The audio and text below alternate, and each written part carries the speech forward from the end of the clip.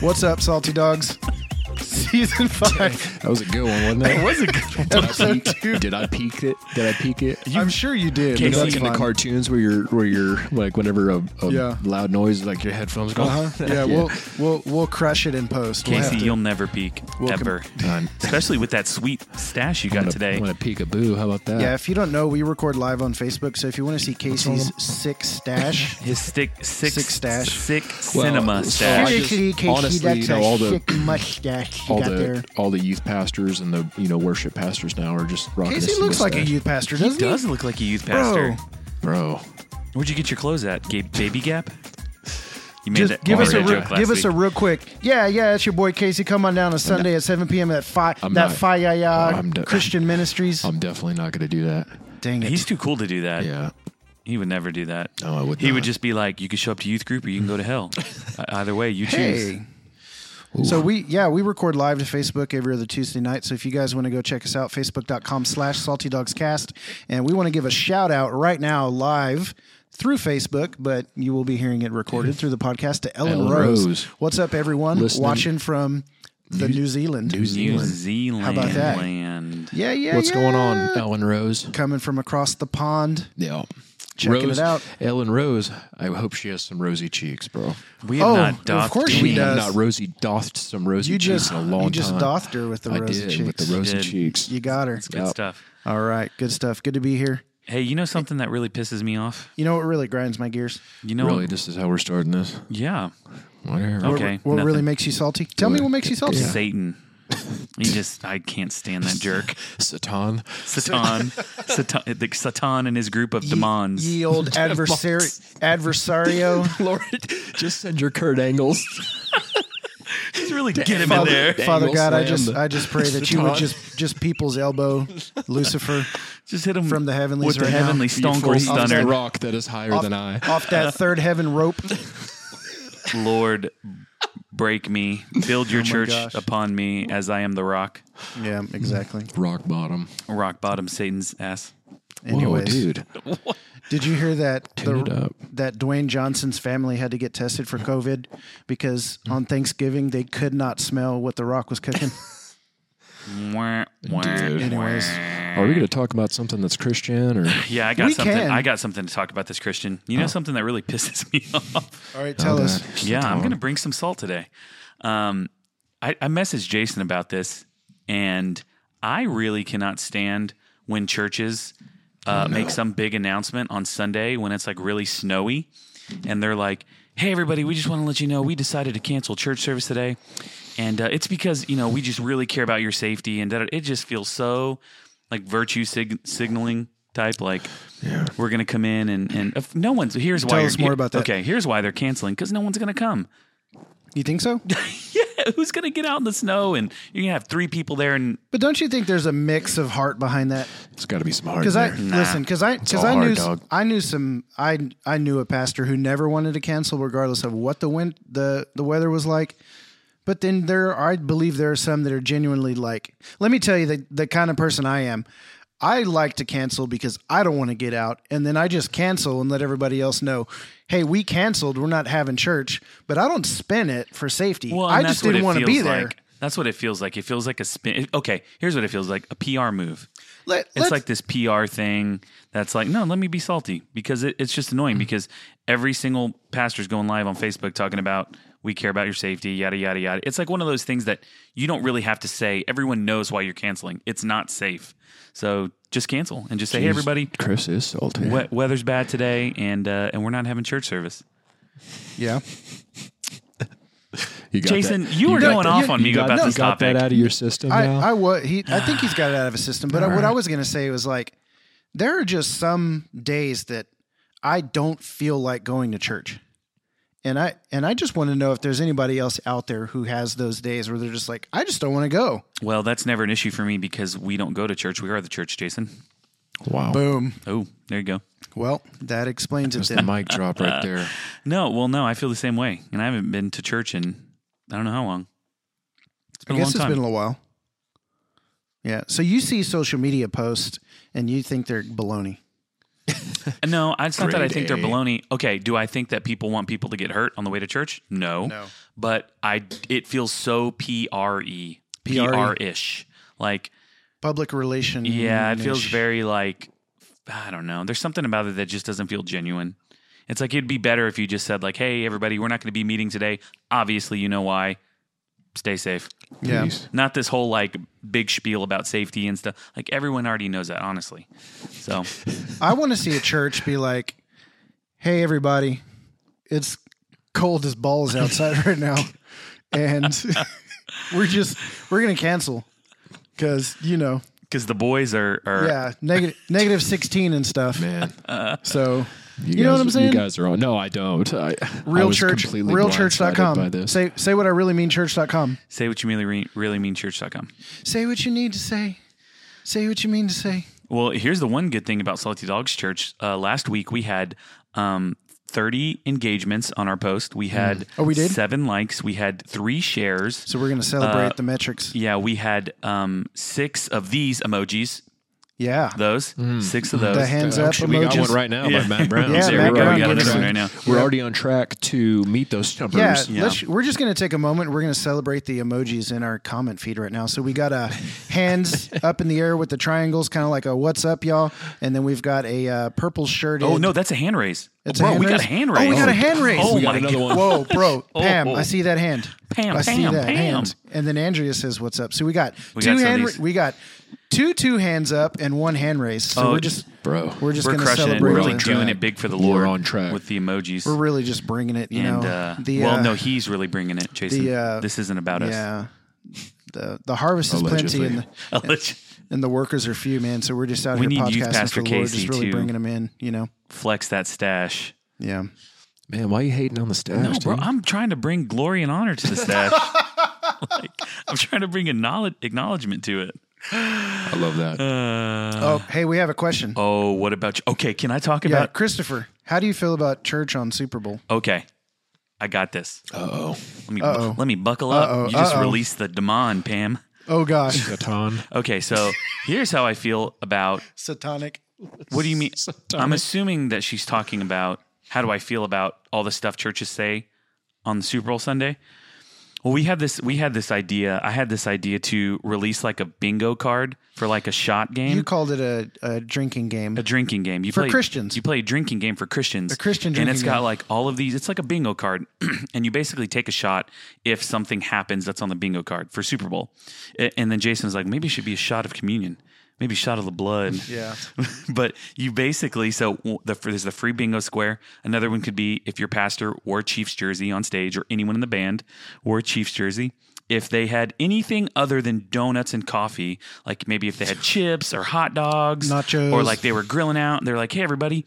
So that could have been a bingo square. Another bingo square could have been if they had inflatables there at the church. That could have been one. Another one could have been if If the pastor said, "I don't know about y'all, but I'm watching the Super Bowl with my smoking hot wife tonight." oh yeah, a pastor's got to mention smoking hot wife. Yeah. So Gotta have there's one of those. there's that one. If the pastor said Jesus is my Mahomie, that could have been one too. Ooh. That one would have been a rare one, but What I have about- no doubt someone would have played that card. What about if people got as excited about Jesus in church as they did about the Chiefs in the Super Bowl? And that's pretty much, you can make that the middle bingo square because every pastor is going to say that. You're going straight You know, for if it. you guys worshipped as loud for Jesus as you cheered for a touchdown during the Super Bowl, That's why the world is. if you paid as much attention to our church announcements as you do to the Super Bowl commercials, If you got invited to a small group that was hosting a Super Bowl party, that should be a square, right? Like they're, Okay, they're sure. hosting a Super Bowl party. Some of y'all can name every player on a team, but you can't name the books of the Bible. you can't even name the 12 disciples, but you know the whole O line. Yeah, dude. Ooh. Come on with it. Oh man! So we Come had this on. idea. Anyways, people would be you- drunk like four stare, squares in. You stare more at Travis Kelce's face than you do the face of Jesus. Oh man! Man, I'll tell you what. Somebody getting down Well, and saying more prayers during the since- Super Bowl than they do their whole life. Since we're bringing law, we may as well move into our topic today. Ooh, yeah. Speaking of law, speaking of judging people, Doth speak- mine ears deceive speaking me? of looking at the outward actions instead of the heart, speaking of not being Christ-like, speaking of being unloving, speaking of being judgmental. Speaking of my smoking hot wife. Oh gosh! Okay. All right, are we diving in? Yeah, I'm ready to No dive other in. life updates. Nah, I got nothing, man. I got nothing. No more banter. You guys got it all out of your system. You're here for the banter. Casey's here to bring the word. He's just really gonna. He's ready. He's got a smoking hot pile of word. Okay, let me He's just ready say- to serve up. steamy pile of word ready to. Look at that steamy pile of Titus you got there. Oh my gosh! So Casey actually has his Bible and a notebook out on the table. That doesn't mean that I'm leading this. Oh, okay. I just have Netflix open on my. Just kidding. Trying to catch up on Ozark while Casey reads through Romans 6. Man. All right, let's do it. Are you starting it off? No. Okay. What are we talking about tonight? So- I like to generally piggyback. You need a piggyback ride? Well, hook you here, up. like any other Piggyback. topic that's birthed, it normally stems from a conversation. Sure. Or some sort of phone call that happens beforehand. Well, so was there one of those yeah. this time? Well, actually, I think this stemmed a little bit from the last episode that we had where Casey was talking about like deliverance. He said he was delivered from alcoholism. And so essentially slaves are delivered. Yeah. So we started talking about this idea of being a slave and like the idea of obedience after deliverance versus obedience during slavery. Like if I'm a slave to sin, I can't be obedient to the Spirit, right? If I'm in captivity, there's no being obedient to something because I'm captive to it. I'm a slave to it. And so there's that idea of, again, the Israelites under the captivity of Pharaoh, but then And that's like, would we yell at them and say, "Get yourself out of slavery, repent"? What if we brought a message of repentance to those who were in, like, people who were locked up? You know, they're imprisoned, and we're like yelling at them, saying, "Repent of your prisonness, repent Right. of being a prisoner." right. You know what I'm saying? Like, how does somebody even pull that off? And so the idea was, and you said you couldn't stop thinking about it, just the idea like you were a slave to the addiction. And people would yell at you and say, "Bro, repent, submit to Jesus, yield, go to AA, get in a group home." Like they yelling at you to do all these things. And you said you just woke up one day and you were delivered and you were free. And so the freedom was not something that was an act of obedience, right? An act of obedience didn't bring about your freedom. I didn't obey my way into deliverance, you know. You did not. Okay, that's great right there. You did not obey your way into deliverance. Correct. You didn't obey your way into freedom. That concept, though, is really hard to understand because it's a simple concept, but it also goes against everything that we've kind of been told, our whole lives, which is you do this, God will do this. Right? Like there's always a formula. And in the last episode, we talked about prescription. Like there's always a prescription that's there. Either it's, maybe you need to check and we were talking about Casey and his specific, like, being delivered from alcohol.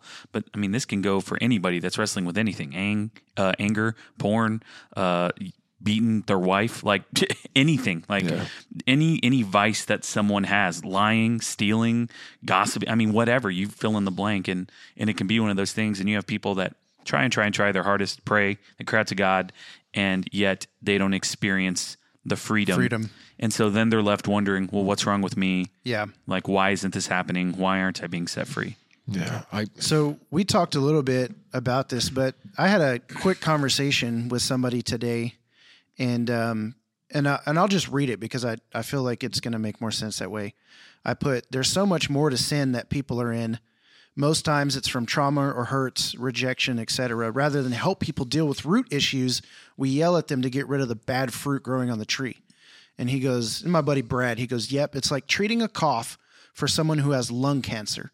You give them a cough suppressant to control the cough, but the cancer's still there." Yep. And so there's a difference, right? There's a difference between treating the cough and treating the cancer. The cough is a symptom of the cancer. Right. And a lot of times our sin is the symptom of the slavery. Right. Right. And so the actions that are happening, the things that we're Say doing. that again. You said the sin. The sin is the symptom Of the the slavery. slavery. The slavery is bondage the of the root heart, issue. yeah. But everyone wants to treat the sin. Everybody wants to say, "Repent of your sin." But Jesus came to set the captives free, not to tell people not, Stop sinning. yeah. Well, then what about when he clearly told people to sin, you were healed, go and sin no more. Yeah. He told them not to sin, but he healed them before he healed people and forgave sins before they asked for forgiveness and before they repented. And Jesus forgave sins before he died on the cross. There was literally nothing people could do to make themselves worthy of the forgiveness that they were going to receive or the healing that they were going to receive. The formula wasn't. It was the act of God. It was the heart of the Father. It was Jesus looking at a person who was crippled and saying, your sins are forgiven. Having compassion, man. Right. know? Compassion. He sees the guy laying on the mat. He's been lame from birth. He sees the guy. He knows his legs don't work, but he forgives his sins first. The guy doesn't say, Jesus, forgive my sins. The guy doesn't say, I'm so sorry that I sinned against God and heaven and earth and I've sinned. He didn't say, he didn't weep and wail and walk to the front of the aisle. He laid there helpless and broken. So we're talking about forgiving of sins. Do you think there's any Christian that is a Christian that would deny that their sins have been forgiven? Because I don't know that there is. I mean, yes, probably some people, but I think the majority of Christians aren't worried about their sins being forgiven. I think they trust that. Yeah. But it's like maybe the power that sin has over them, and they're still like the pull to engage in whatever those acts are, fill in the blank, and that they can't shake those. Yeah, it's a really interesting conversation because you go to Romans and like Romans 6, 7, 8, it all talks about the law, and Paul talks about, I have this thing at work in me, and the things I don't want to do, I do, and the things I do want to do, I don't. And so he makes he distinguishes between the spirit and the flesh. So he says, but I see a different law in my body parts, battling against the law of my mind and bringing me into bondage under the law of sin, which is in my body parts. So he's basically saying, in one way, I want to serve the spirit, but in my flesh, in my body, I want to serve sin. Right. So he's basically saying there's this like duality that exists within him. And, God gave me a vision about what that's like. It's the two, the spirit and the flesh warring within. It was like a hot front and a cold front meeting together. And we from Kansas know what that happens, or what makes that. It's a tornado. Got yourself there, tornado, a destructive force, and I just turned, I was there in Romans 6 because I was like, I looked up, okay, well, the word slaves and where's that at in the Bible? And, just like we were talking about on the last episode about, because I've just really been into resurrection lately, or just like I've experienced that sort of, kind of, I don't want to call it an outline, but that kind of, movement in my life. And so I went straight to Romans 6 and it was dealing with, the two things that I have been really just pondering and meditating lately, which is like resurrection power and slavery, and if you guys don't mind, I'd just like to kind of read a portion of Romans 6. Read Open from the your good Bibles book. Just to that. Yeah. Romans 6. We'll go 1 through. What version are you in? English. ESV. English version. I'm reading from the English Bible. English. English. I know this is going to be quite like a little bit of a longer reading, but I'd just like to read probably down to. It's a good time to catch up on Ozark while Casey's reading. Okay, I'll do that. 1 through. Let's just go 1 through 23. Holy shnikes! Well, there's a lot in there. Can you just sum it up? Can you cliff notes that for me? Can you just tell me Sinbad? All right. Give me the. We'll get you out of here in 30 minutes from our worship service. We promise version. Yeah. What shall we say then? Are we to continue in sin that grace may abound? By no means. How can we who died to sin still live in it? Do you not know that all of us who have been baptized into Christ Jesus were baptized into his death? We were buried, therefore, with him by a baptism into death, in order that, just as Christ was raised from the dead by the glory of the Father, we too might walk in newness of life. For if we had been united with him in a death like his, we shall certainly be united in him in a resurrection like his. We know that our old self was crucified with him in order that the body of sin might be brought to nothing, so that we would no longer be enslaved to sin. For one who has died has been set free from sin. Now, if we have died with Christ, we believe that we shall also live with him. We know that Christ being raised from the dead, will never die again. Death no longer has dominion over him. For the death he died to sin once and for all, but the life he lives to God. So you also must consider yourselves dead to sin. That's a key word that I wanted to talk about with you guys. Where's that at? That's Romans 6, verse 11. Consider. So do you want to stop and talk that's about fine. it, or do you want to keep going? Yeah, that's fine. Because I highlighted something I think we could probably hammer down on for a little while. Yeah, no, No. Yep. I think, and this when I go back through Romans 6 and I just I contemplate that stuff, like this word reckon, consider, reckon yourself. I'm Gotham's reckoning. Yourselves dead to sin and alive to Jesus. That point of just that deliverance for me, it just makes so much sense here, because like when I reckoned myself, as I understood what I was going through, because there's a difference between because in verse 6, he says, we know that our old self is crucified. There's a difference between knowing that and reckoning it, like considering it and settling the dispute, to understand that in your spirit. Yeah. You know what I mean? To settle the matter. Yeah, to settle the matter. And it's revealed to you by the Holy Spirit, that knowing, right? We know that we have been crucified with Christ. Now you have to reckon yourselves as dead. And so when I was going through what I was going through, man, like I just realized that I was going through that process of the death, burial, and resurrection in my life, right? And when I reckoned myself dead to sin, that resurrection power, because he said in verse 6 or verse 7, for one who has died has been set free from sin. That's the deliverance. Okay, brother, there you go. There you go. about. So that's what we're And talking so about. When I that old man, right, me, that old person that I was, okay, through everything that I've been through and all that baggage attached to that old person, dude, that was put to death.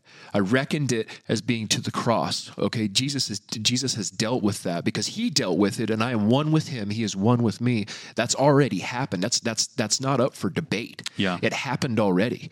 And once I considered that and reckoned it and determined in my mind, and not determination as an exerting effort, but once I just settled the matter and I really understood that happened, that part of me died, man. That old man in me died. And all of that stuff that is attached to that old man that we used to be, right, stays in the grave with that old person when you walk out in the resurrection power. So I just kind of felt that was so important, that deliverance from that sin specifically, was because the process of death, burial, and resurrection in my life. So I want to talk about the dying situation here, because you said for one who has died. So what you're talking about is you're having a bit of truth spoken through the scripture here that's saying your old self was crucified with him so that the body ruled by sin might be done away with, that we would no longer be slaves to sin, because anyone who's died has been set free from sin. And so Paul is saying, what's the scripture where he says, for I have been crucified with Christ and I no longer live, but Christ lives in me. The life I live in, I live in faith of the Son of God who loved me and died for me. So how did Paul come to know that he was crucified with Christ? Had to be through revelation by the Holy Spirit. It had to be through revelation, right? Because exactly. He didn't physically die with Christ on the cross. He was persecuting the church, right? So that's not a physical death he was talking about. He said, for I've been crucified with Christ. So he had a revelation from God. Basically, the Father saying, hey, actually, I believe this conversation took place. The Holy Spirit to Paul. Yeah. And Paul's saying, the Spirit's saying to Paul, hey, you've been crucified with Christ. And you don't live any longer. You live in faith in the Son of God. And so Paul gets this revelation, and then he's reckoned to that bit of truth, and it changes who he is. Right. He experiences that truth. Remember, we're talking about experiencing truth versus just hearing truth. Just knowing it. So what's happening here is we can read the scripture, and we can read it all day long. We can read it till the cows come home. Well, here they are. What do I do now? So we can read it, ingest it, and it's just information until it actually the light is shed on it. until the reckoning. Yeah, the actually, reckoning. Yeah, and but is that an us, or is that a spirit, or is it both of us? I think it's both. I think, again, like where I've moved into now, like dealing with the more intricate sins in my life, like allocating those to the cross, like maybe through envisioning or whatever you want to call it, but if I'm struggling with something, I say, you know what, man, and if it's from my flesh, if I'm struggling, it's from my flesh, you know what I mean? Right. But look, like just kind of envisioning it in my mind and giving that, right? So giving that to the Father to take to the cross. And I just found for me that, man, I started feeling things loosen up, by reckoning that as crucified, that part of my flesh that, he says that Jesus said, man, take up your cross daily, right? That means carry that weapon around with you, man, because these things that rise up in me from the fleshly part of me, they have to be allocated to the cross in order for the death to happen, in order for the resurrection life, that new life to take over that, where that space is that was left from what was being allocated to the cross. So I want to talk more a little bit about this idea of dying, though, because it says for those who've died has been free from sin, set free from sin. So not literally. So Paul's talking spiritual here right now, right? He's not telling Christians that they need to die physically. He's not saying so the wages of sin is death, right? Jesus defeated sin and death. So he's not saying partner with death in order to be made alive. He's saying die to self, right? What is the self? Is it the mind, the will, and the emotions? Is it, I think it's our effort apart from Christ, right? Apart from me, you can do nothing. So anything that we try to attempt in a spiritual fashion apart from Jesus becomes spiritual. It's not spiritual. It's a work of the flesh. And so to die, I think, is to essentially allow your self-will and your self-efforting to cease, to no longer try and do good enough or be good enough on your own. I mean, does that make sense, Chris? You're over here thinking. Yeah, I just think the whole thing is confusing, and mostly because I haven't experienced it, right? And I just sit here and we kind of ran into this problem last time because you kept asking how, and I'm sitting here, and maybe this is the practical part of me. Like, I was just talking to someone today, and they were like, "What are you passionate about?" And one of the things I'm passionate about is one of the biggest honors in my life is when I feel like something that I say connects some dots for people that helps them come to their own conclusions, whether if they're a Christian, then if that's through the Holy Spirit, if they're not a Christian, then that's through, whatever. But if I can play a role in helping people connect dots in their mind, I'm all for that. Yeah. And so I'm just sitting here and I'm like, man, I know that there are people that are out there that are wondering, how do I start this? And it's just, that's what I'm hung up on right now. And that's where my thoughts keep going. They keep going back to that, because then we have, Casey, you woke up one day. Now, there was lots of things that happened before that day. There was a lot going on. A lifelong things that have happened.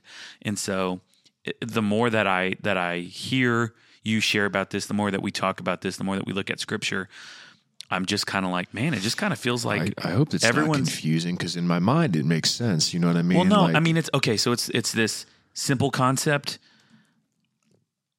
I'm wondering, do I literally have any role in it? Because it sounds like it's like the Spirit that just, it's almost like, if you look at a bomb that's got like the countdown clock, how old are you? Dang, dude. No, I'm 34. Okay. So you got, 34, your clock hits 34 and however many days it was before you woke up that morning. And then it's like, on this day, 34 years and 50 days on this earth, Casey's going to wake up and boom, be free from this. And so it's almost like everyone's got this clock that no one knows about, yet the Lord knows. And it's like, when this clock gets down, as long as you've been in relationship with Him, then is that like when stuff's going to happen? I see what you're saying. You see, you get what I'm saying? Yeah. It's really interesting. And I'm not expecting you to have an answer to that. This is just where my mind is going. And I'll take you to to verse number 16 because this kind of plays into it, okay? Verse number 16, Romans 6:16. Do you not know that if you present yourselves to anyone as obedient slaves, you are slaves to the one whom you obey, either sin which leads to death or of obedience which leads to righteousness? There's this, as far as our part is concerned, and as far as I understand it, now I could be wrong, and I hope I'm not, but I presented myself to the Lord a long time ago. Jason was there when I prayed that prayer. Yeah, somewhat, I remember that. somewhat flippantly. And I said, Lord, do whatever you want. You know what I mean? Right. You can have whatever you want and do whatever you want. You can do whatever you like. Exactly. And from that point on, and not really from that point on, but actually, I don't know, man, because once I prayed that prayer, like that was a decade ago. Right. Yeah. And then not only that, but I prayed that prayer. It was a decade I ago. prayed. Holy I crap, prayed dude. that prayer with my wife on our honey or our wedding night, which was, Lord, do whatever you need to do to make us ready. You know what I mean? Right. And when you present yourself to the Lord like that, so it's just like when the feeding the 5,000 with the loaves, what did he do with what was given to him? He broke it, he blessed it, and used it and multiplied it to meet the needs of others. So he breaks everything that is given to him in order that he may bless it and multiply it. I wonder I just what had- would break first. Was it your will? Your will Or your body. Your flesh, or Your body. Yeah. I'm just going to see how many of those I can Batman. get. You know, and I was surprised at the amount of stuff that was in me that had to go. And the only all of way, it. but yeah. I'm just surprised at the darkness that was in me. You know what I mean? Because I Right. think we're deceived a lot of times, especially when it comes to like worldly wisdom, things like that. Man, and the flesh, like the pride of life. You know what I mean? Sometimes we are so deceived about how much of the flesh is actually alive and well. Yeah. You know what I mean? And I was just surprised at the lengths that God had to take me through to kill that flesh, dude. Yeah. And it was an obscene process, you know, and that's why, like, I always had confusion in my mind. I'm like, okay, well, is it my fault or did God do this? Because I Right. gave him permission, and you know, did he allow these circumstances? And I think it's a little bit of both, you know, because I gave him permission to do it, and I had to go through absolute hell, you know, for that to die. And again, man, that deliverance was, I mean, not earned by me, but it was paid for. You know what I mean? Yeah. And it, through. I mean, absolute torture of my spirit and of my heart and of my mind, you know. And like I said, woke up one day and. In that regard, as far as alcohol is concerned, the process was finished. And this is one of many, you know, one of a Right. lifelong journey. Right. So I actually think I've identified just here where you're talking, I've connected some dots. I think I know where I'm getting tripped up at, and I think it has to do with language that we use. I don't know if this kind of language is used in the East, but here in the West, in the Western church, this idea that being set free from sin, being set free from being a slave happens at the point of salvation. Yes, we talked about this. And so Let's talk about that. This is where I think I'm getting hung up. And this is where I think a lot of people get hung up as well. Because, you know, good intentioned, good willing men and Right. women of God are saying, turn to Jesus, follow him, give your life to him, surrender. Your life will be forever changed. You'll be a new creation. The old is gone, the new has come. That, you know, that whole spiel, come to Lord. And then I think that we've made that synonymous when really like Right. we've made that like, oh, that's the death of sin, when really what I think that is that's the the beginning. start of relationship. Right. That's when relationship begins. And so then we have people walking around wondering, well, why am I still wrestling with this? Why am I still struggling with this? My dad is a great example of someone who came to the Lord after struggling with alcoholism his whole life, and immediately in a moment being delivered and not Yeah. wrestling, and didn't have a sip of alcohol for 13 years, you know, however long it was. But And you have those stories that happen in a moment. however, let's talk about this. Just because the drinking of the alcohol went away doesn't mean that every part of him Was delivered. was delivered. Right. And maybe this is an example of the Lord willing and knowing, like, all right, in order for me to make any sort of progress with him, I'm going to have to deliver him from this. Right. And then there's still this journey that he's There's going to a have to journey. go on. Well, Right. so let's And talk that's- about and that's- that. And that's, you know, specific to each child. You know, we are all Oh, yeah, for sure. biologically and molecularly different, okay? And God knows how to deal with each one of his children. For you who have, multiple children, I'm sure that the way that you deal with one is not the way that you deal with the other. And it's very, it's very, specific to the person. And so you can't try and make it a blanket scenario. Right. And I think that's where we get in trouble is when you take this message and then you blanket it to a group of people and then after that, you then have the same expectations of all of the people. Right. But I mean, take this. This is a blanket. This is a truth, right? Co-death with Christ, right? And co-resurrection and co-ascension. That's a truth, right? Mm-hmm. But and it would seem blanket, but the process for each person is individualized, is different, right? It'd be like saying it's whatever the ends are to the means for each specific person. It'd be like saying every sickness has a treatment, but every treatment is different. It's kind of like that. Your what's it called? Your prognosis. You're diagnosed. Your prognosis is your course of treatment. And so the prognosis, that's dependent off a lot of things. It's dependent off your weight. It's dependent off your age, off your physical health. You know what I mean? So it's all specific to the stage of cancer, stage 1, stage 2, stage 3. So there's treatment. There's a healing that will come, but it takes a different process to get there. But you guys see what I'm trying to get at with like this whole, we've made salvation, whatever the hell that means, synonymous with deliverance or being set free, when it's really like, I think it would do so many people better to get rid of the phrase saved and salvation and just being saved, bro. Yeah, right. But just this idea of your starting relationship. You're basically, this is the start of a relationship with God. And it's a journey. It's a marathon. There's so much more where salvation and being saved from eternity or whatever that means, hell or whatever, that it's almost like that's the end. I've arrived. Like I got my get out of jail free card, when really it's just a mindset shift. Words matter. And I think this is something that trips people up. Yeah. And I had always thought that, and you can imagine if you hear a message, and preachers do a good job of like preaching hope in Christ and come to him and he loves you and come as you are and he'll save your soul. And this as you are. The time. Oh, that's a different one. Doused in mud, soaked in bleach, as I want you to be. Is that the come as you are you're singing? Now is the time. Okay, let me finish talking. Gosh darn it. So preachers will do a really good job of preaching a message of hope in Christ. Mm-hmm. And everything they're saying is true about who Jesus is. It is what he does. But I think we have to distinguish between that's something that's going to happen right now. Maybe it will. Maybe there's deliverance, and maybe there's a process of deliverance, right? Like he's going to journey. So come to know Jesus. Why? Because you're going to start a relationship with him that it will be a journey through the rest of your life here on earth of knowing him and him doing work in your life, right? It's the process of sanctification.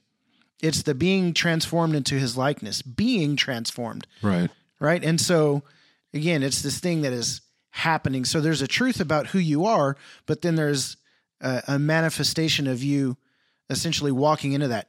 So I keep having to go back to the Israelites under the hand of Pharaoh. Yeah. They're in slavery, 400 years. A deliverer comes. And that deliverer then has to lead them out of Egypt, through the desert, into the promised land. They knew the promised land existed.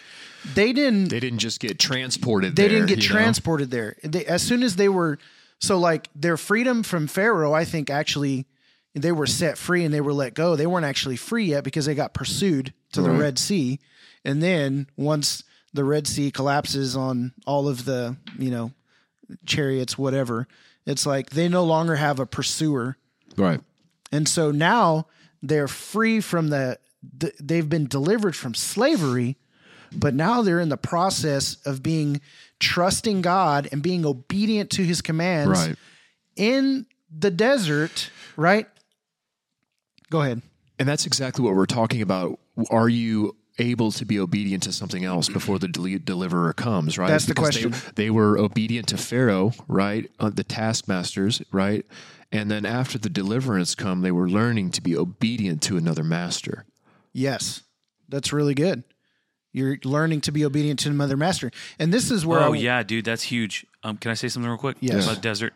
One of the things that I really have come to appreciate about the way that Jewish people view Exodus is just the importance that they see on the value of the desert. The desert. Yeah. And the desert, how it is in the desert that people are changed. I mean, you take a human and you throw them in the desert and they're going to experience all sorts of different things. And one of the things that you don't really hear enough about, I feel like in the West, is that the Lord used the desert to purge Egypt out of his people, and he used it to change them. And it is uncomfortable. It is hot. It is people die in the desert, journeying through this hopeless season. I mean, the desert, there is so much there. You take someone who lives in the desert and they start reading Exodus or any parts of scriptures where the desert is, and they're walking away with so much more context and so much more appreciation for even being in the desert than what's happening in the desert. Right. And look at this. It's that process of the slavery to free to the promised land. That's the same process of death, burial, and resurrection. It's the death, right? The being, to dying to that old way of life, and the tomb is the same as the wandering in the desert. Yeah, for sure. The promised land is the new life. It's the new life. Yeah. So there's this, and there's a like, listen to me, man. Anybody who's hopeless, like, if you're coming out of something, man, God has a promise for you, but He's not just going to give that to you. He's got to prepare you for that. And there's always an inheritance, and it's specific to you. Yes, we have inheritance. We have, our inheritance, which is Christ, but there is specific promises for you. You know what I mean? And you have that's earned by the waiting period, by the preparation period. Yeah. But again, you're talking about the value of that desert time. Yeah, the value in they the desert. Were learning. For sure. The people of God were learning who Yahweh was, to trust Yahweh. You guys are just shutting me down, dude. Tonight. I'm sorry. You just triggered a thought. Like that desert period is the honeymoon that the Israelites were on. They just entered into this marriage covenant with Yahweh. Yeah. And so going into the desert, just like a man and a woman get to know their partner on the honeymoon suite, right? In the bedroom, in this intimacy, so is the same for the Israelites who had just entered into this relationship with Yahweh, this covenant, and now they are on their honeymoon suite in the desert, and they're getting to know Him, who He is, who He's not. All of that stuff is so important. There you go. I'm going to shut up, and you can say what you got to say. That's really good. It's the learning period. It's before Pharaoh was our master, and he was a hard master. He was a laborious master, right? Work, no rest, slavery. You have no choice. You do what I say. He was not a good master, right? But he did, listen, and the Israelites even complained about this. They said, let's go back to Egypt. Even there we had food and water and homes. Mm-hmm. They're wandering around the desert, setting up tents and having to drink water from rocks and having manna fall from the sky and quail manifest out of nowhere, right? So in one place under slavery, they actually were used to that slavery. And so when they came out of that and were delivered from it, they actually had to learn a new way of living. Right. They had to learn the new way of freedom. Right. And so this all goes back to the Yahweh. This all goes back to law and spirit. So once we were under the law, I'm going to go here. To be under the law is to say it is written. To be under the law is to say the Bible says. Bro, I'm just saying. The Father said, I will write my law on your heart, and I will cause you to walk in my ways, and I will see your sin no more, right. And I'll cause you to be without blemish. And so a lot of times we are looking to an external source to dictate the good and the bad in our life. We're looking to the tree of the knowledge of good and evil to tell us what's right and wrong. Right. We're looking to what is written to tell us what's right and wrong. That's the old way of the law. The new way of the Spirit is not to do what is written, is to do what the Spirit is leading you to do. Yeah. And so let me prove this to you. Jesus, He fulfilled the law perfectly, did He not? But when they asked Him to summarize the law, He said, love the Lord your God with all your heart, mind, and strength, and love others as yourself. So as long as He was acting out of love for the Father and out of love for his neighbor, he was You don't always have to worry within the about law. transgression of the law. He was right? always within the law. But there were times that he did things that were against the law. But that was the law of man, right? He did things that were against the law of that time, but were in accordance to the heart of the Father. And so the old way of the law is it is written. The new way of the Spirit is I'm being led by the Spirit to be this way. So the law can tell me all day long not to fornicate. And I could look at it and be like, oh, dang, I fornicated again. Right. Versus the Spirit of God leading me not to fornicate. So out of my flesh, I can say, I'm not going to do that. Or the Spirit can say, don't do that. And I say, yes, Lord. And that's obedience. That's right. Right. So flesh is law, and it's that I can't help but do it. So you can say you can be obedient to the laws of the laws or the Spirit, essentially, like the laws of man or the heart of the God. So let me prove this again to you. Jesus said, the Son cannot do anything on his own. He can only do what he sees the Father doing. If it was about the law, Jesus would have said, I can only do what the law dictates. Ooh. But it's not about what the law dictated. It's about what the Father says to do. Right. It's perfect. It's relationship in perfect obedience to what the Father is leading, So- not to what is written. Can you use another word instead of law? Because that sounds like make this a little more relevant. Give me a little more Stephen Furtick. Like do's break and it do down. nots. Do's and do nots. Christian rules. Right. So you have a denomination that tells you don't drink. Well, it's because the scripture says don't get drunk. And so all of a sudden you've got this external rule that's Okay. dictating your behavior. Yeah, and I knew that when I was drinking. I knew it. You knew it. I knew what the Bible said about drinking. Right. You know what I mean? It was powerless to was- make you stop. Right. It's absolutely powerless. But what gave you the power to stop? The Spirit. The Spirit of God. The Spirit of God. You are no longer under the law because the law only brings death. Right. The Spirit of God is leading you into life and freedom from alcoholism because it's the Spirit and it's not the law. And the more law that we put on other people, the more sin abounds, right? You can read that right here in what? That's 7:7. Then what shall we say? The law is sin by no means. Yet if it had not been for the law, I would not have known sin. For I Right. would not have known what it is to covet if the law had not said, you shall not covet. man. But sin, seizing an opportunity through the commandment, produced in me all kinds of covetousness. Right. For apart from the law, sin lies dead. So the question for a lot of Christians, and even for myself, is, am I still under law? Which means, what am I using to dictate my morality? right. Okay. What am I trying to be obedient to? And here is a very interesting take, man, is that so many people, if the Bible came down, if Jesus came down and said, hey guys, guess what? The Bible is not without error. It's got some error in it. And, but that's okay. That's all right. I'm still here. I gave you helper. He is not without error. Yeah. He is going to lead you and guide you. That was still the plan. I mean, it says that in the book, like we're good. Christians freak out and they feel like the world would fall apart if people found out that the Bible was not without error, that if it had some error in it.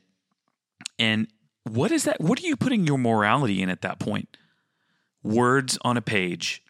That gives Right. me that because it feeds my ego, my flesh. I can do this. That's exactly what it does. It's Pharisees. Right. Exactly. It's I can do this. There. Oh, look, here's a rule. Yeah, I can definitely do this. Coming through on that. Just all the volume of my headphones. Sorry, just a little I bit. talked to him earlier about this. I was like, God, you guys always like I'm There we getting go. ready That's to good. go, and then you guys like do. You just something. got loud and you threw off the levels. I'm Yeah, sorry. sorry. It's You're blaring my yelling. ear Go holes ahead. out. But Back on your rant. well, I mean, now it's died down. Maybe I was supposed to stop. I don't know. But a law, something that I can do. It feeds the flesh. And I can do this. I got this. I can do this. I got that. Yeah, I got this. And then we put it on other people too. The yeast of the Pharisees. That's The what is yolk of yeast, the Pharisees, what does bro. the yeast do to bread? It Spoils the whole batch. It permeates and it infects the entire batch, man. All these people got yeast infections, bro. I'm preaching That now. was nasty. How many people up in the church have yeast infections? Yeast of the Pharisees. We know that girl Mary does. Dang. Sorry, Mary. Oh my kidding. God. They sell antibiotics for that. No, the but temple. seriously, dude, there's the scripture that then talks about, for we no longer live according to the written code, but the new way of the Spirit. And I always want to know. So let me give you that so you guys know.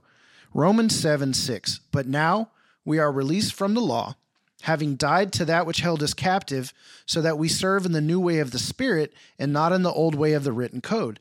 So the new way of the Spirit says, I'm obedient because the Spirit of God is leading me, versus I'm obedient because it says, or because it is written. You know what I'm saying?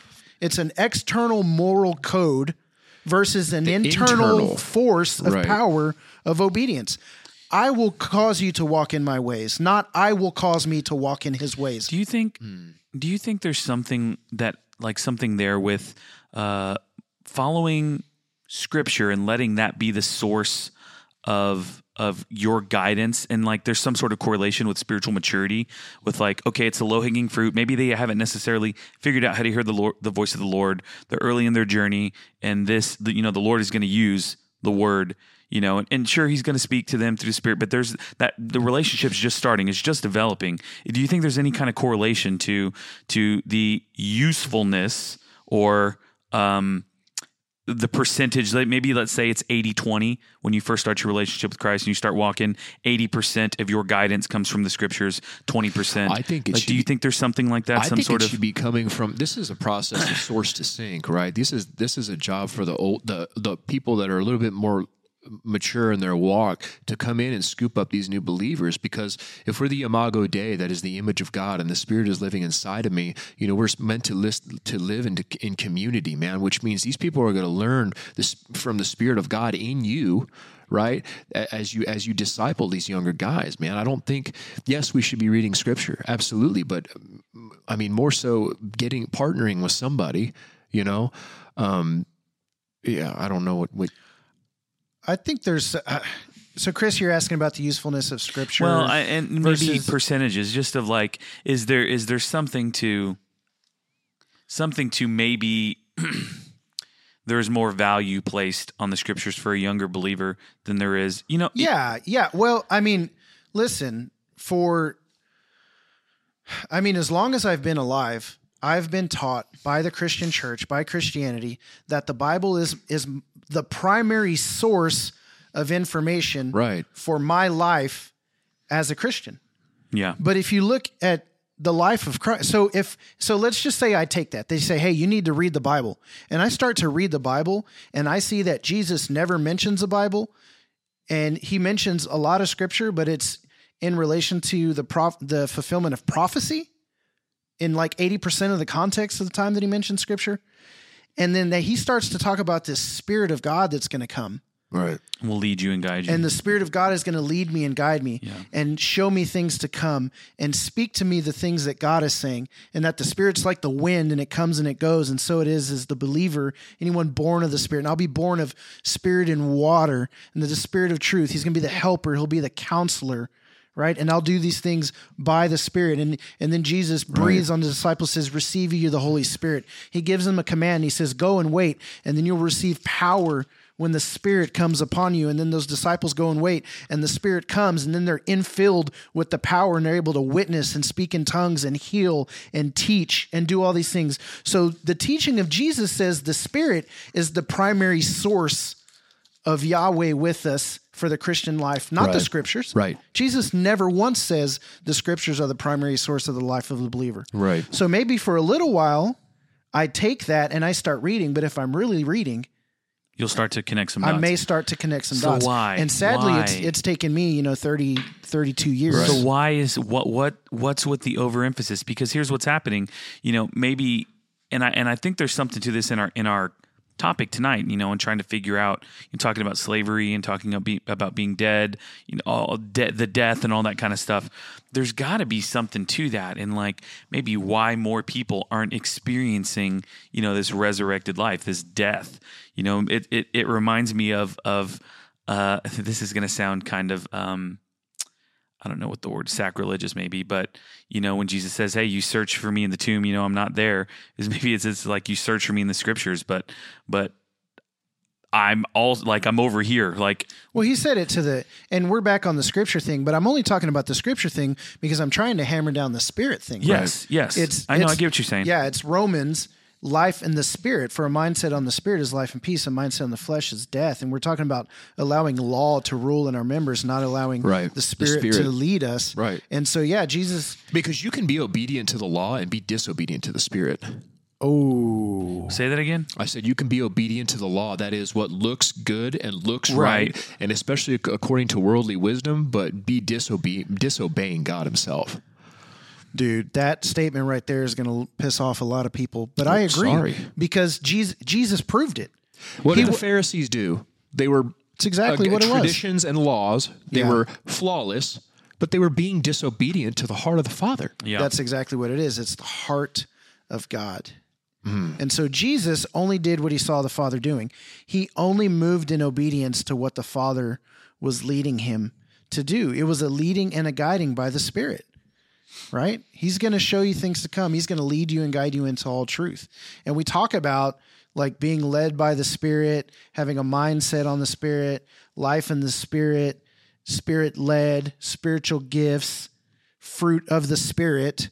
But we're trying to, like, honestly, I think a lot of times we're trying to grow fruit of the law. Fruit of the scriptures. Fruit of the scriptures, yeah. Right. What the fruit of the scriptures is, no, it's the fruit of the Spirit. And again, man, I think all this can be, and I'm not saying this is the remedy, but presenting yourself to God in humility and coming to, I think we've minimalized the human condition. I think we have. I think we have severely minimalized What do you our mean? spiritual condition, like The just human the depravity. condition. Okay. You know what I mean? And Gotcha. how far lost The we are. brokenness, yeah. Because we can even look at like people that are seemingly good or do good works and stuff, but still, and we minimize like where we come from, or like how depraved we are, man. And coming in humility, man, and just really presenting yourself to God. Do what you will. It's like, I can't. So you had the Pharisees who were yelling to live according to the law. Yeah. Do Right. this, don't do that. Do this, don't do that. And then you've got the guy who's praying and beating his chest and crying out to the Lord saying, forgive me, I'm a sinner. He's basically saying, I can't. I know what I am. I know what I should do. I can't. The one who's a slave to sin says, I know I shouldn't drink. I know I shouldn't look at porn. I know I shouldn't X, Y, or Z. I can't help it. There's nothing in you me. can do. There's nothing I can do. So then what does that person do? Cry Do out. they What just- did the Israelites do? They Do they cried just out and continue? cried out and cried out. You just continue? Absolutely. So, okay, so this is a very real talk. So got Real someone, talk, yo, real talk. we're going to hammer in on porn because it's such a big problem here for us and with the access Here, let's that pull we have to something up. stuff. So, Oh my God, some just inspiration. kidding. Sorry, Whoa, I've gotta just go to the kidding. I'm Jay King. oh my God. Oh, Casey has to go No, use the restroom. I want you here for this. Oh my goodness Dadgummit. gracious. Hey, we'll just actually take a break, Yeah, let's just get up from and the I'll broadcast. have to cut it. I do want to wait for him to get back before we Before we dive in. tackle this whole topic. And we can talk to some of the people that are. I feel like we brought in some season 4 with the scripture thing, but I feel like it's so important in reference to the Spirit because we're talking about what are we capable of in our flesh versus what are we capable of through the Spirit. Yeah. If by the Spirit you put to death the misdeeds of the flesh, then you will live. So there are misdeeds of the flesh. There's sin that exists. But it says if by the Spirit you put to death, you have to make sure that by the Spirit you're putting to death those things. Not because I decided it was a good idea, because somebody at church told me that the Bible told me that I shouldn't do this anymore. Does that make sense? Yeah. No, it does. I mean, my mind just keeps going back to this practical stuff, dude. It's like it's all the practical stuff that I just keep coming back to, and I have a question for you.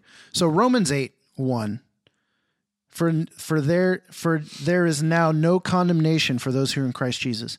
How does condemnation make somebody feel? I mean, whenever I feel condemnation, I feel like a piece of shit. Right. I mean, I just hopeless. Yeah. Remediless. So there's no condemnation for those who are in Christ. And so, does that mean that I'm so not in condemnation makes you feel that way? Yeah. So I Okay. feel. So listen. So how do you feel about your sin? I don't like it. And you feel like shit. You don't. Yeah. I mean, yeah. I feel like. Right. Yeah. I feel like shit. So what do you really believe about your sin? What do you mean? Like, what do you believe about it? If you still feel bad and condemned for sin, but there's no condemnation in Christ, that must mean I'm not a Christian.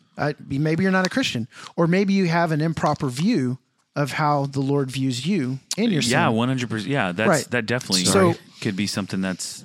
So here's that's the thing too. Like,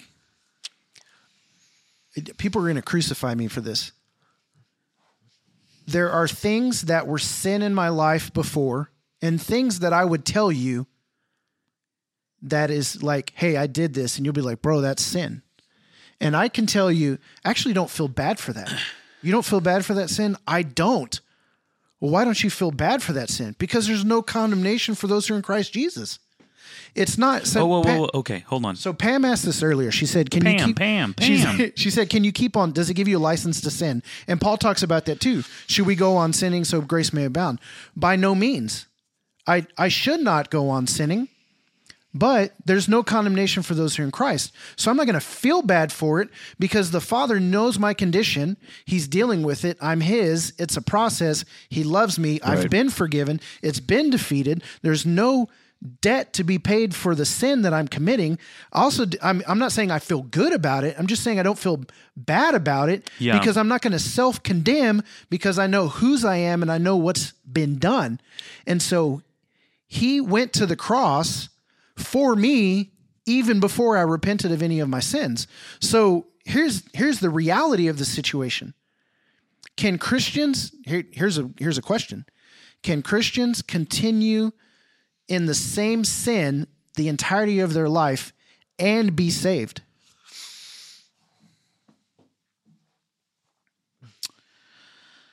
Why are you looking at me? I don't know. It's a question. I mean, why not? To those who believed He gave the right to become children of God. Not to those who repented of their sins and got rid of every impure action throughout the entire of their life, and then they became children of God. To those who believe. So we can believe and become children of God. And, sadly, maybe, listen to this.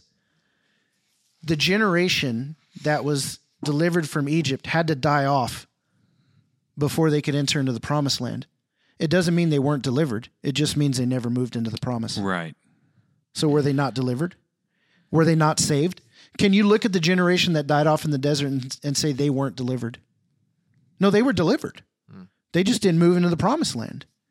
And so I think that there are some Christians who are essentially delivered from sin and death, but then they don't ever actually move into that place of promise where some of that stuff's been put to death by the Spirit. And do you think that has to do with their view of their sin and how they view their sin and how they're operating? Because listen, the more and more that I'm on this earth, I was raised in a church, and when I say a church, I'm not talking about a specific church as much as it was, I feel like, an era of church. That was I was raised in an era of church where we talked about sin more than we talked about Jesus, bro. And it's just the overemphasis and the over-focus on sin was just so heavy. So, of course, as a young believer, young Christian, preteen, everyone's talking about sin. What is my mind going to be focusing in on? Sin. Yeah. So much sin. And I just don't know that.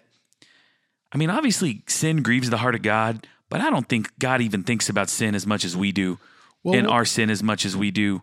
And maybe someone can check me on that but I just feel like His heart is not as your line. sins no more, dude.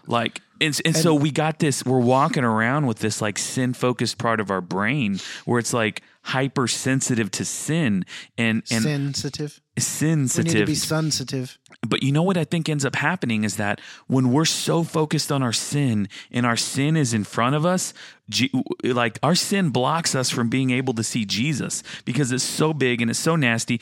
Nasty, not nasty. I'm not going to say that, but it's so big that if we focus on it, I feel like it can overshadow God because our attention is here and God's behind that. Yeah, but I also think that it's just kind of the way that we're approaching our sin. Now, if it's from condemnation, then it's not from God. But conviction is different. That's conviction, different. Yeah, that's different. But I'm talking about we shouldn't. I mean, and I'm seeing a couple of posts on or comments on here. Well, we shouldn't be so sin conscious and stuff like that. And I think, man, to really understand, the depths of the human condition is to really understand how much we need him.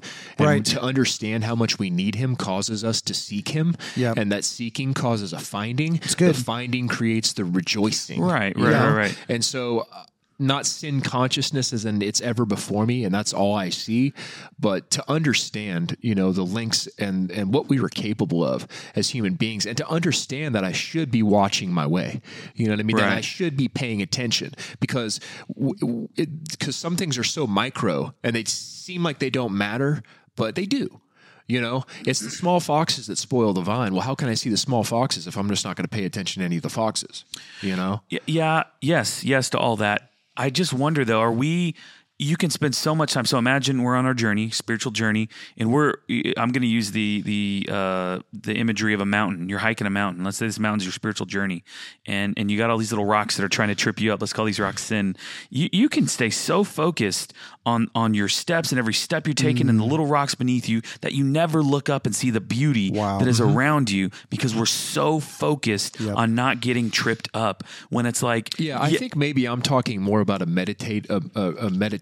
You know what I mean? Just kind of Right. searching your heart and by the Spirit, see if there's any wicked way in me. I'm not talking Yeah. about like, yeah. Well, I'm not, and I'm also not saying ignore your sin. Listen, I feel like Paul, where he says, I'm the biggest sinner of them all. I know the depths of my brokenness and I see the sin that exists in me. I am just exasperated of trying to change myself. Right, exactly. That's where I've Exactly. come to. Yes. I have, and a mindset on the law is death. I've not been living, right? I've Right. been living in death. The Spirit brings life. Listen, the Spirit brings life right now. right. And fruit of the Spirit is fruit of the Spirit, Right. not a fruit of your the law, effort. The effort, yeah. Or fruit of the loom.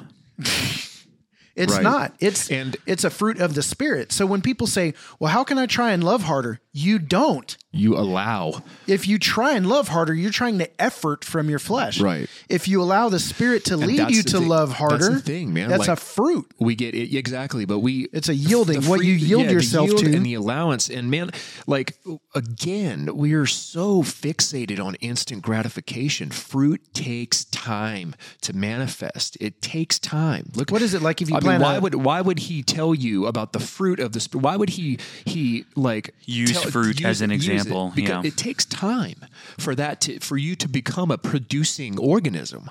You know what I mean? It takes time. But we think that if I'm not seeing the fruit in other people's lives, that means that, they're doing it wrong or they're wrong, or if I'm even taking it on myself and I'm not seeing fruit in my life. Well, the thing is that, and I've said this before, there is seed in the fruit.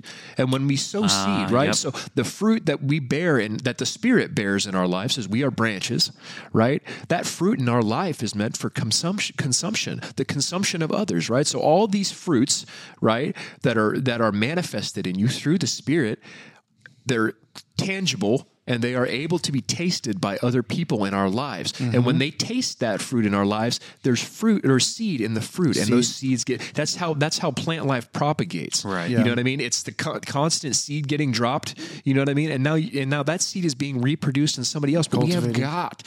got I've spent time and time and time, man, with people who were just, what's the word that I'm looking for? Just impatient with other people. Yeah. Oh, so impatient with myself, right? Not allowing for God to do His work, and we pick the fruit before it's even able to be eaten, man. Like it's ridiculous. So let's play this out. So you have somebody who shows up to a church. They preach a message of salvation. They invite them to come be a part of their church family, get into a group, tithe, volunteer, play in the band, do all this stuff. They give their lives to Christ. They do all those things. 4 Not months. if they're living with their girlfriend. They're Well, not. well, listen. 4 months down the road, well, in some church plants, yes, but Oh. 4 months. Listen. I'm listening. I show up, I give my life to Christ. 4 months down the road, I'm involved in church. I'm going to group. I'm doing all this stuff. I'm giving. I'm volunteering. 4 months down the road, I'm still struggling with some obvious sin in my life. What do people start saying about me? Oh yeah. What do they say? They will say things like, hey man, we need to sit down and have a conversation with Jason. He's really struggling. He's got these things going on in his life. We really need to call him out. And in accountability, in love, but we need to have this conversation. And it's almost like they want you to be a full-blown oak tree when you're just a little leaf coming out of the ground, little sproutling. And what are those? Okay, so then they sit this person down, and what does that conversation sound like? Condemnation. In what form? What are some of the phrases they would use? Hey man, we have these high standards for people that are serving and who are in leadership positions. And sign this covenant. You know, if you're really going to lead people, then you have to be able to lead yourself. And so for that reason, because you're struggling, just for a time, brother, we're going to have you step back. We have Brother John who's going to walk with you and disciple you. Maybe, I don't know, but we're going to have to ask you to step back for now. And it's almost like you just got your hand slapped. Or, hey, bro, you gave your life to Christ. You got baptized. You've been doing this, and we see this obvious sin in your life, and bro, you just got to repent, man. Yeah. You just got to repent. You have to stop. I mean, the Bible says it's wrong right here. Let me show you the scriptures. Like you have to stop this. You can't do this anymore. This isn't what Christians do. This is what the Bible says. Ooh, and so then they try. So then what? They try, and it fails, right? And the sin persists, and so then it perpetuates because of what was put on them. Right? Law. Hey, live up to this standard. Live up to the standard. Or yoke church. Yoke church. You bring your yoke of the law, dude. What a yoke! You know, for those people that are like that really have a heart for people that I want to see. You want to see fruit grow faster. Well, let's take a lesson from trees. Let's take a lesson from plant life. Okay, what do plants need to survive? Water. They need water, and they Nutrients. need light. Light. Okay. Well, it says, "Live in the light as I'm in the light." Okay. Also, the washing of the water of the Word. Yeah. Okay. And so, if you want to see exponent or growth at an accelerated rate, and also manure, okay, dead, decomposing material is a catalyst and an accelerant for growth. Okay, so if you want, you want to. I love when you want botany to to me. tell Speak tree to people, me, and baby. you want to put law on people. Well, how about this? Ephesians says that when you are illuminated, you become a light. So you want people to accelerate fruit in their life, the fruit of the Spirit. They need to be living in the light as I am in the light. Christ, yes, living in that light, and then also getting around other people. You want to be a light in other people's lives. Yeah. The washing of the water of the Word, man. And I'm talking about not necessarily just the Bible. Yes, Scripture is the Word. You know what I mean? But the power of God's Word in people's lives. Yeah, what's he saying to you? And then also the death. These things that die inside of us, right, as we can, again, allocating these things to death, allocating these things to the cross, right, and also the bullcrap people go through in their life. Yeah. You know what I mean? If accepted in the right way, can be a catalyst to growth. Yeah, I don't want anybody to think that we're like minimizing sin. What I'm trying to do is maximize love. Right. Right? I'm trying to say we're loved. We're not condemned. He died But for could us. someone Consider what great love the Father has for us. You made that statement, but could somebody benefit from minimizing sin in their life? You think about, look at this.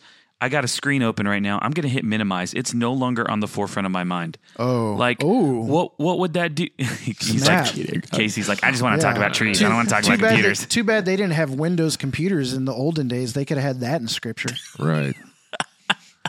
No, but for real though, it's like this over focus. I really do think it blocks our. Okay. It takes our gaze and it sets it on this one thing when it's like, yes, this thing matters, but it's gonna walk on past. Yes, this thing in our life matters. It grieves the heart of God, but I don't think it matters as much as we think it does. Well, he died for it. Like He knew. Listen. And when I say I don't think it matters as much as we think it does, what I'm trying to get at is it does not deserve as much attention and as much focus as we give it, because attention and focus will lead to striving in this effort that it's like Works of the flesh. yes, and that's not where the defeating of that stuff comes from. Not from focus, not from force, not from porn blockers, not from works and all of these things. Like Yeah. it doesn't Yeah. come from that. Cease striving Yeah. and know that I'm God, man. Those, what does it say? Those who are in Christ have ceased from their works, Ooh. just as God did from his on the seventh day. Those who are in Christ have ceased from their works. I'm no longer trying to work for love. I'm not trying to earn grace. I'm not trying to earn love. I'm accepted. I'm son. Accepting it and allowing it to be manifested through me. And so let me give you an experience, because I have experience with the Lord. Again, you do? Yes. I was praying one day, which was really just me like going to the Father. But I was weeping. You know how James, it's like, weep and wail, you sinners, cleanse your hands, blah, blah, blah, blah, blah. Right. So, I'm doing this. I'm like, okay, maybe if I cry more, maybe if I pray harder, whatever, I'll change. Maybe if I pray droplets of blood. Yes. Maybe if I cry sweat droplets blood out of my eyeballs because I'm so remorseful of my sin, then I'll be saved.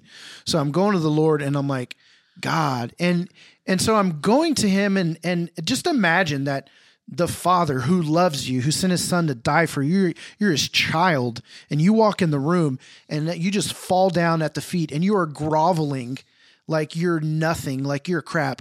Oh, I'm the scum of the earth. I'm terrible. I'm this piece of shit. All I do is sin. I know I haven't prayed. I know I haven't read my scriptures. I know I haven't done all these things. And I'm making all these statements that are basically me saying, like, I haven't done these things. I hope you still love me and accept me. Yeah. And the Father's looking at me and he's like, I remember this very clearly. He said, you need to stop focusing on what you've done or not done and start focusing on what he's done. Right. And at that moment, I was like, we come in through the blood of Christ, right? We are in Christ. We have his righteousness, for I am the righteousness of God in Christ Jesus. Right. So when I step in, I'm in right standing, not because of what I've done or not done, but because of what he's done. And so God doesn't focus on what we've done or not done. He focuses what on Jesus did. Right. And so when he sees us, he sees the Son. He sees the blood. It was like the Father in the Holy of Holies looking down and seeing the blood covering the mercy seat on the ark from the sacrifice. So he didn't see the contents of the ark that was representative of the sin of Israel. He saw the blood. And do you guys even know that? Yeah. Have you ever heard that? Mm-hmm. So within the ark, there were the Aaron's rod that budded. There were the broken shards of the law. And then there was the, what else was there? Was there manna? Yeah. I can't remember. It was representative of the disobedience of Israel. And so they put all that inside of the Ark of the Covenant. They covered it with mercy. And so then they covered it. It was the mercy seat of God. It had the cherubim. It's the throne. And then they poured the blood over the sin within the Ark so that when God looked, he saw the sin of the sacrifice, not the sin of the people. Or the blood of the sacrifice, not the sin of the people. Yeah. And so when we go to the Father, what does he see? The blood of the sacrifice, not the sin of the person. So what does he see when he looks at us? He sees the sacrifice. He sees the atonement. He says, though you were as red as crimson, I'll make you as white as snow. He sees purity. He sees forgiveness. And that's truth, man. You know what I mean? And truth will set you free. You know, the truth, you will know the truth, and the truth will set you free. Yeah. You know, I think maybe if we're experiencing a lack of freedom in areas in our life, maybe we're experiencing a lack of truth in that area. You know, and I think that we've done a very poor job, at least in our culture and our society, in giving truth, man, and you know, and sowing truth in other people's lives. I think a lot of it's worldly wisdom, man. You know, and that's not going to set people free. You know, it's not. And again, those who have died to sin. Reckoning yourself and seeing that that old man is crucified with Christ. He was crucified. That is a factual event that happened. I am crucified with Christ, and if I have died with him, then I have also been raised as him as well. I think if we grasp that truth and really meditate on that, really envision it, really get that in your spirit, I believe you start seeing areas of your life that you're set free, allowing for process. You know, allowing for process. Again, systems of measurement. We measure how holy I am by how much I give or what I did and did not do that day. And at least I'm not like that person. You know what I mean? We measure things. If we stop measuring and allow just the process to be the process, right? because we just want to. It's like, just look at me. Oh, look at me. Look what I've done. It's self, dude. Allow for the process, and God is going to bring that to fruition. He is going to He has conquered it. And he will conquer it in your life. Yeah. But it has to be humility. It has to be reckoning those things dead. You are dead unto sin and alive unto Christ. That is truth, and truth will set you free. Can I ask you a question? No. Okay. How do you do that? No. How would you have responded if someone told you that a year ago? All of that stuff. It's a good question. Exactly. So, and I'm not trying to I'm just curious. Living out of my flesh, I would have rejected it. Not necessarily rejected it, but I would have been like, oh yeah, I get it. But Casey, in a moment of really trying to turn things around, you hear that. Do you hear, a year ago, do you hear, I've tried everything else. I'll try this. Is that a part of maybe a thought process that you might go down? Okay, another prescriptive thing, right? A better prescriptive thing. There's more. Dude, I exhausted every prescription that I was given. Right. And again, it was coming to the absolute end and saying, I give up. And so I just give up. So that's gotta be. You give it over. That's gotta be it. I give up. I'm done with this. I'm done trying. I'm done. And then all of a sudden, new life. Isn't the majority of preaching, Chris? We talked about this before. The majority of preaching is here's the problem. Here's what you're doing right, or here's what you're doing wrong. Here's what Scripture has to say about it, and here's why you shouldn't do it anymore. Very rarely do you hear a how to actually go do that. So a lot of people put it on themselves. And so I'll tell you what, there are times where I've heard sermons and I'm like, I can do better. I got this. Man, I'm hopeful. I can change. And it's all I. Yeah. And I get hopeful that I can change. I actually came to the point where I'm like, I don't know if I'll ever change, but I knew that if I ever did, it wouldn't be because I tried. Because I've tried and I have failed. I have tried out of the flesh time and time again to be a different person. Yeah. And it's always the Spirit of God leading me, revealing things to me, telling me something that changes my heart in a moment, changes the way that I view things. And so I think we have to see this as we partner with God in the work that He's doing in our life. It's not us trying to do it on our own, right? Bema, they talk about God's looking for people to partner with. Chutzpah. He's looking for people to partner with, and that's what He's always done. Right. And He's always been with His people every step of the way. He puts Adam and Eve in the garden. He gives them commands, but then He comes to be with them, walking through the garden, looking for them, saying, "Where are you?" Because He wanted to be with them. That's the first time we see an instance of the Father's heart to be with His people when He says, "Where are you?" Yeah. I'm coming to be with you. Well, then they cast them out because they couldn't have access to the tree of life. But then you get God gives command to Abraham, and God is with Abraham everywhere he goes. God gives Moses command, and He partners with Moses to live out His will. And so then Moses is like, well, I'm not going to go if you're not coming with me. He's like, oh, I'm going to be with you. Right. So go back to Moses. Okay. You got the slaves, Brother Broses. And those Israelites, do you think they had freedom on their mind at all? Probably not. Do you think they were expecting a liberator to show up and liberate them? I don't know. I mean, you're talking how much? It was 400 years. I mean, they were crying out to God. Again, that's interesting because you get these people who are in slavery, and He says, I heard the cries of my people. Appointed time, bro. And here's what I always say. I always say God hears the cries of His people. God hears the cries of the oppressed. Of the oppressed, right? Who are those that are oppressed if not those who are slaves to their sin? Yep. Mm-hmm. And when they realized, man, we're in slavery. We can't change this scenario. They stop trying to change the scenario and they cry out to Yahweh. And then Yahweh sends a deliverer. At an appointed time, like Casey said. At an appointed time. And so during that 400-year period, you have how many generations that have come through? Potentially 4 generations that died in slavery, that never saw freedom.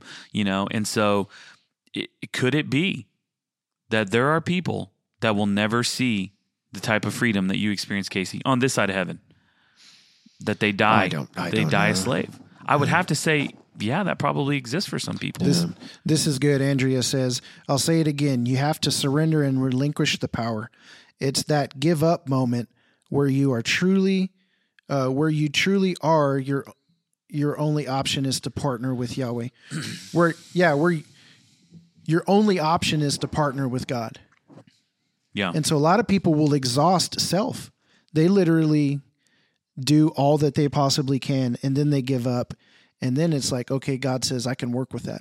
Is it possible that in focusing on our deliverance that we miss the relationship that can come before the deliverance? I would think so too. That you can focus so much on wanting to be delivered that you miss out. So I just know of someone who died of cancer here recently, and a young guy, 20 in the early 20s. Really? Yes. Wow. Very young, and he actually died because of COVID. He got COVID in his weakened state, but he was someone that I saw that tried to focus as much as he could on the good, his faith, his relationship with God. He could have so easily, and other people, he could have so easily become obsessed with cancer treatment, and all he focused on was cancer treatment and getting healed and going through the chemo and everything, that he missed out on the relationships that were there. And he just passed away, here last week. And I just wonder, is it possible that some of us are so focused on being like getting the remedy to the sin in our life that we're missing out on the relationship that's right in front of us, and we may end up dying before we ever see deliverance on this side of heaven? Maybe. I mean, I think anything is possible, but I think you brought up a really interesting point, is that it is all about the relationship, right? Like, that's what it is. It's about being in relationship with the Father. And it's, again, what do we believe, right? What have we reckoned unto ourselves? What have we really received as truth, as a revelatory experiential truth? So I believe, and the scripture says, that those whom he foreknew, he also predestined to be conformed into the likeness of his Son. And so if I believe in destiny, and I believe that the truth is that God knows me and is conforming me to the likeness of the Son, I know that I am in the process of being changed. And even though I don't see the change now, I believe that it's coming. And it's up to him to lead me and guide me. It's not up to me to try hard to receive. He didn't say those who are in Christ will effort really hard to look like Jesus. It said that those he foreknew, he also predestined to be conformed to the image of Christ. Yeah. And it happens by his Spirit in us. Now, to him who's able to do farther than we ever ask or imagine or dream, and he does it by the Spirit that is at work within us. What we're capable of is what the Spirit's capable of. And so I believe in that, and that's why I'm just saying, look, I'm not that right now, but I fully believe that I will be that one day, and I'm just here on the journey. And so you're right. If I'm thinking too much about all the things that I shouldn't be doing and focus really on my sin, I'm missing that face-to-face relationship with the Father where he's saying, hey, take this step, right? I'm trying hard to take these steps because if I take those steps, well, then I'll look righteous. But the Father's saying, no, take this step, and he'll lead me. Maybe it's the shortcut to righteousness. I don't know. You know what I mean? Yeah. These are all good. Okay. Good things to bring up. Well, I guess that died down, huh? I mean, where do we leave people? I mean, we've talked an hour right now. We've talked an hour and a half about this stuff. Like, where do we leave people? Go to Jesus? I mean, that's always the thing. Like, it's always it. He's the best. Stare longingly into the face of Christ. What you believe dictates your conduct, man. And it's true. It's very true. I've always thought that, like, do I really believe that sin is terrible? Because if I did, maybe I wouldn't do it. Yeah. I mean, I believe that if I jump off a bridge, I'll die. So you don't do it. So I don't do it. But do I really believe that whatever? You know what I'm saying? Yeah. I think. Where do we leave people? Let's shut it my down. My hope with this conversation for people is that it would just get you to